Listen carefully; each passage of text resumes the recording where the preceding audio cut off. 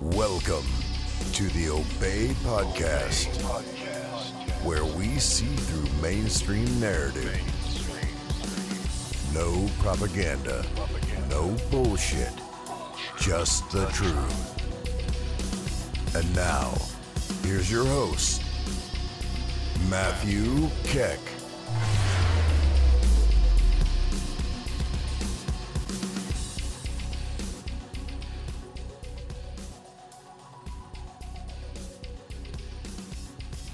Hello everybody and welcome to another episode of the Obey Podcast. Today I wanted to do what we've been doing a lot lately, which is taking a few things that are a little different and synthesizing them together into a broad idea that's been kind of bounced around in my head.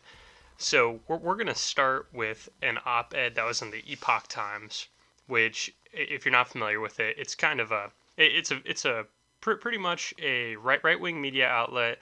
I would say it's more of a populist right-wing media outlet. So it's less like Daily Wire, National Review, and more Trumpy in terms of how it's oriented. And this article is actually, this op-ed was actually written by the editor-in-chief over there.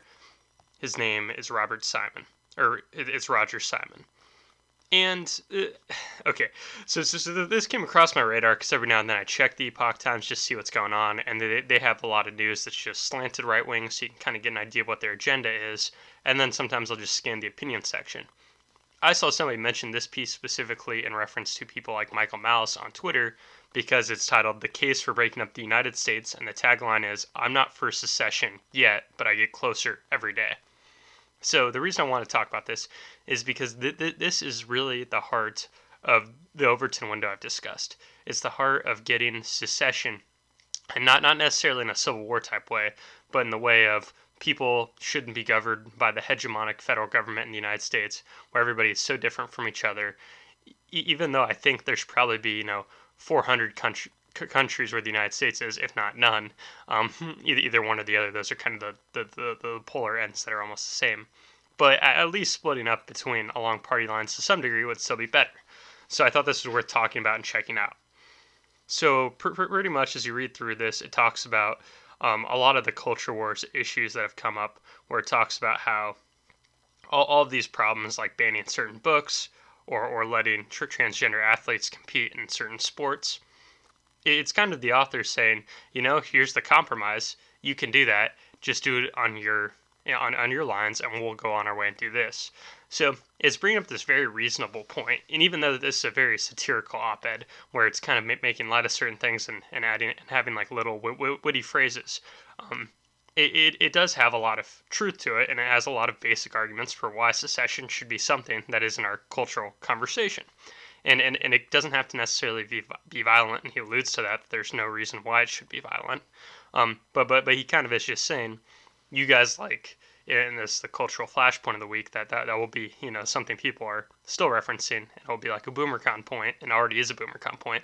But he's kind of saying, we can read Dr. Seuss here.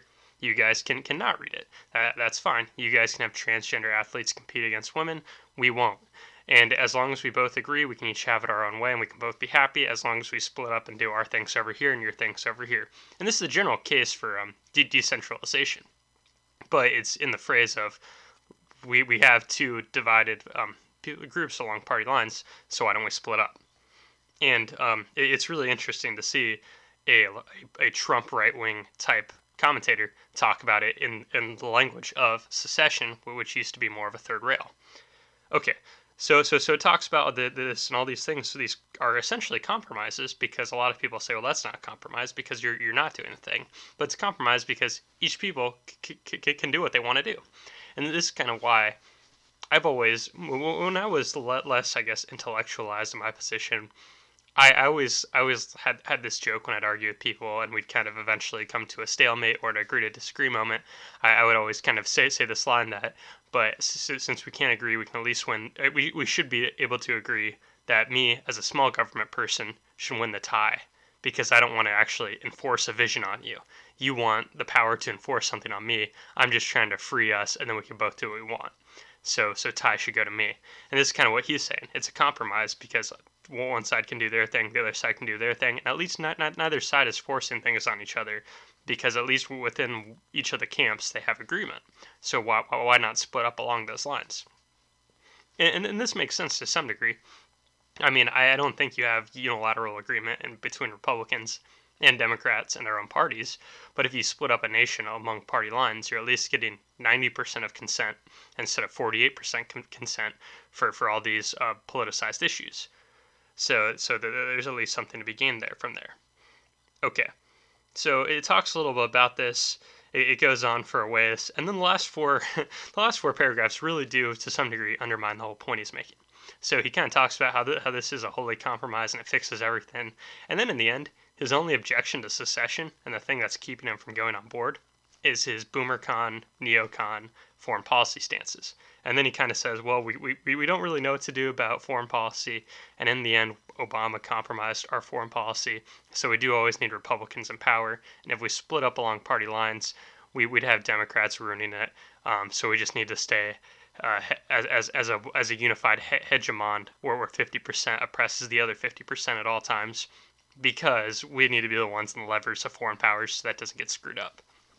So in the end, the editor-in-chief of the Epoch Times, if you took away foreign policy, it doesn't seem like he has any real agreement against this, against the idea of secession, and he's really just honing in on how decentralization when it comes to domestic policies is a good thing. And this is really the main thing people like me are saying. I mean, I have different foreign policy views because I think the United States government doesn't really need to be doing anything it is doing on the foreign policy front. But in the end, that's the only real objection by this conservative. And I fail to see how things that come from the left would really counteract the Epoch Times editor-in-chief's points, because they generally are dovish on foreign policy, so they wouldn't have that same objection. And there isn't really a good reason why they should need to enforce the policies on the Republicans. So I think it's nice to see that this kind of thing enters the mainstream, and that this can be a reference point where it's not just, oh, but here's something that Michael Malice says, because people can say, who's Michael Malice? Well, he's just a guy with the podcast. As much as I love Michael Malice, he's a columnist at times, and he's written a couple books, but in the end, it's not like he is the editor-in-chief of a populist right-wing news outlet that, for better or worse, gets a ton of traffic. So I think that's noteworthy. Okay, so what do I want to synthesize this with? Well, I wanted to bring up a couple things. Well, one thing is something that I guess is it's noteworthy in the political sphere since this article came out in September 5th of 2016, and this is the infamous essay called "The Flight 93 Election," and this was written by Michael Anton in the Claremont Review of Books. And this essay, if you're not familiar with it, is really famous or infamous, depending on where you come from it. Well, I guess I'll just read the first two paragraphs, and I will get across why it's infamous, and you'll see the point that's making. 2016 is the Flight 93 election. Charge the cockpit or you die. You may die anyways. You are the leader of your party, may make into the cockpit and not know how to fly or land the plane. There are no guarantees, except one: if you don't try, death is certain. To compound the metaphor, a Hillary Clinton presidency is Russian roulette with a semi-auto. With Trump, at least you can spin the cylinder and take your chance. So this is the article that kind of tried to synthesize all those arguments in favor of voting for Trump, even for people who didn't like Trump. And this is the kind of article that really shows how polarized the electorate has gotten in the United States, and how polarized the discourse is in the United States. Because you'll vote for your guy just because you hate the other guy so much. People will vote for Biden even though nobody was really that enthusiastic about Biden because they hated Trump so much. And so I bring this up to make the point that it's not a sustainable. Okay, so you have people like David French, who completely disagrees with me. He writes a book that's all about why the United States should never have secession and how we have to become more unified. And he has all the opposite views of me. But he sees this type of language as he recognizes this as a problem. He recognizes this as something that's growing, and that's why he is terrified.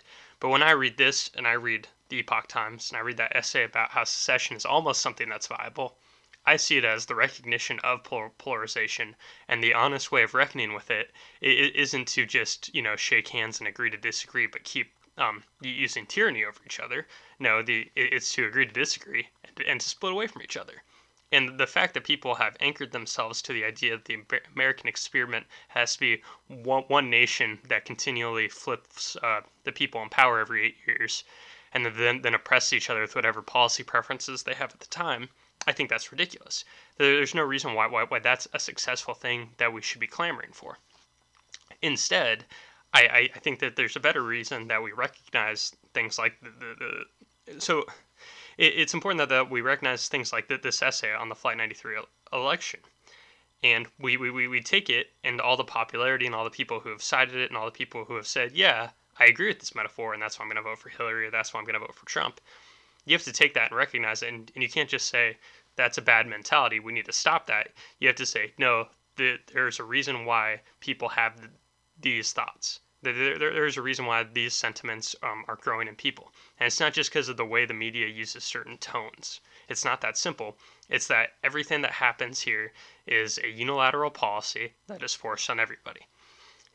I mean, you can look at politics right now, and the Biden administration just met 50 votes and had Kamala Harris break the tie. They had Kamala Harris come in.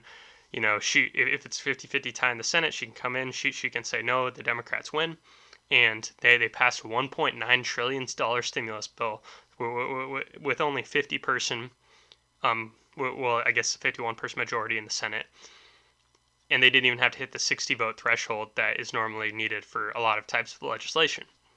So we've already gotten to the point where a 50-50 vote broken by the vice president can result in almost $2 trillion of spending. I don't get how much more people need to show that we have been polarized to such a extravagant extent where unity is something that is outright silly at this point. And this is why you have people who like Aaron on Timeline Earth podcast or Pete Quinones at Freeman Behind the Wall, who pretty much said, who pretty much say, I hope progressives do think that I'm a Trump supporter even if I'm not, and I hope they think I'm racist, and I hope they think I'm evil, because then they're going to realize that the system that they're in support of, all that the thing that they defend and they want more government is going to be run by people or is going to be co-opted by people who are evil racists. And even if I'm not an evil racist, if they think I am, then they're going to realize how dangerous the system that they support is. That there will always be people who have the exact opposite principles, the exact opposite views, and are radically polarized. All of those people can fight over the same levers of power that they're trying to fight over. And if it works for them, well, if somebody like me got the control of things, then I would eliminate all the policies they're striving for. So there's an inherently oppositional nature that is bound to crumble, and hopefully we can hope that it would crumble in a peaceful way that could lead to maybe something like a peaceful divorce. And then people who are more like-minded can rule over each other instead of us us forcing a $15 minimum wage on Alabama. So okay, so then the other piece I wanted to bring up that I think also ties into this is I guess I'll read off the Wall Street Journal. So the editorial board at the Wall Street Journal has a piece called and this came out a week ago. So this was on March 2nd. It's called Every Election Like 2020. And it's all about how the Democrats want to force through another piece of legislation called H.R. 1. And pretty much everything that they did elections differently with because of coronavirus, such as mail-in voting extensions and all kinds of other extensions, they want to instill forever, and they also want to expand. So some rules are like sending well, actually, I don't want to get into details because I don't want to say something that's incorrect or factually wrong, and I don't want to. I didn't highlight the relevant paragraph, but essentially it would expand a lot of things that they did this last year that have been highly controversial. So imagine that people are upset about the mail-in ballots being extended to people who don't have a quote unquote valid reason. Well, now pretty much I think what they're pushing is if anybody asks for any reason, they can have the ability to vote from home. I'm not sure if it's just that simply. It could be universal mail-in ballot, which would mean they would send it to you and assume you want it mail-in. I don't want to go as far as to assume that. But there are all these things that have become kind of flashpoints and polarized, and they want to expand them. And, I'm not going to say that that's better or worse, but people already don't trust the election's outcome in 2020, I think to some extent for good reason. I don't see why you should trust our government to run an election on its face value. I think people should be agnostic on it. But people, like a huge amount of Republicans, already don't really buy that our election was fair, and they want to systematize it to be a similar way going forward. So all that's going to lead to is it's going to lead to less faith in elections, and then with less faith in elections and more tyranny coming from the top down that's polarized, you're forcing 51 on 49, well, you're just going to get people who hate each other more. And that means more and more elections, even if it seems like two reasonable people, well, you know that their power is going to be used in an authoritarian manner that people hate. So every election is going to be that Flight 93 election. And you're going to have people who start saying more and more messages, similar to the guy over at the Epoch Times. And even if in the end he says, well, we can't have secession because of foreign policy, the article is straight up titled about secession. The article is saying, well, I'm not for secession, but I could see myself getting there. And if this is the direction the nation's going, people are going to be getting on that train more and more. And for that reason, I think with the more polarization we get, the more that people who consider themselves anarchists, especially anarcho-capitalists, are winning the culture war. Because even if there will be a lot of potentially bad things that would happen, from the collapsitarian type view, a lot of bad things could happen in the interim, right? If the dollar drastically loses its value, that's going to hurt a lot of people. But all these things are shocks, and in the end, the status quo that we have that some people are defending is tyranny. It's tyranny of the majority. It's disgusting, and it's all coming down from the top down. And even if I would argue on a philosophical ground that say Alabama's own government is illegitimate because not everybody in Alabama consented to be governed by the government of Alabama, you can argue that it's more legitimate than the federal government. And if that $15 an hour minimum wage kicked in, which luckily it didn't, then you can imagine a place where the median wage is much lower than the rest of the country, having huge labor issues because the wages are pushed artificially up. And why would that be? Well, because of because of the direction of the federal government. So the point is, it's really this is an optimistic episode. A lot of episodes of this show are black-pilled. They're kind of telling you, here's all these people doing all these terrible things. But in reality, this is, hey, look, it's a guy who's the editor-in-chief of a newspaper that I would consider on the Trumpy right end of the spectrum, and he's starting to say messaging that is stuff that we can resonate towards. And everything that he's saying is rooted in a very valid sentiment that is very real and descriptively accurate about political polarization. And for that reason, I'm optimistic. So to cut myself off before we get in a spiral of negative, I don't want to give myself too much time, or else I'll find a way to spin it in a way that is potentially depressing. I'll wrap up and say you can find me on Twitter at the Obey Podcast or at Matthew T. Keck. You can find me on my other podcast, which is Beyond Talking Points, where I co-host with another Matt. He's more of a progressive type, maybe a Marxist or a Leninist or some type of anarcho-Marxist, something of this sort. But we debate all kinds of things like economics, policy, philosophy, and have a good time over there. And they're pretty lively discussions because, as you can tell, I am a bit of a collapsitarian. I'm a bit of an anarcho-capitalist, so I have a lot of disagreements with people who come from a Marxist background or a progressive background. So we have fun over there. But for now, hope you enjoyed this one. I know it was kind of freewheeling, but I just saw these 3 articles, and I knew that there was kind of a way to tie them together, and it's a way that I think is optimistic for once. Okay, guys. So I hope you enjoyed this one, and sign off for now. It's Matthew Keck. Thank you. If you enjoyed the episode, please leave a rating or review on your favorite podcatcher or share the podcast with a friend. You can find out more information about the Obey Podcast at anchor.fm/Obey Podcast or on Twitter at The Obey Podcast. Until next time.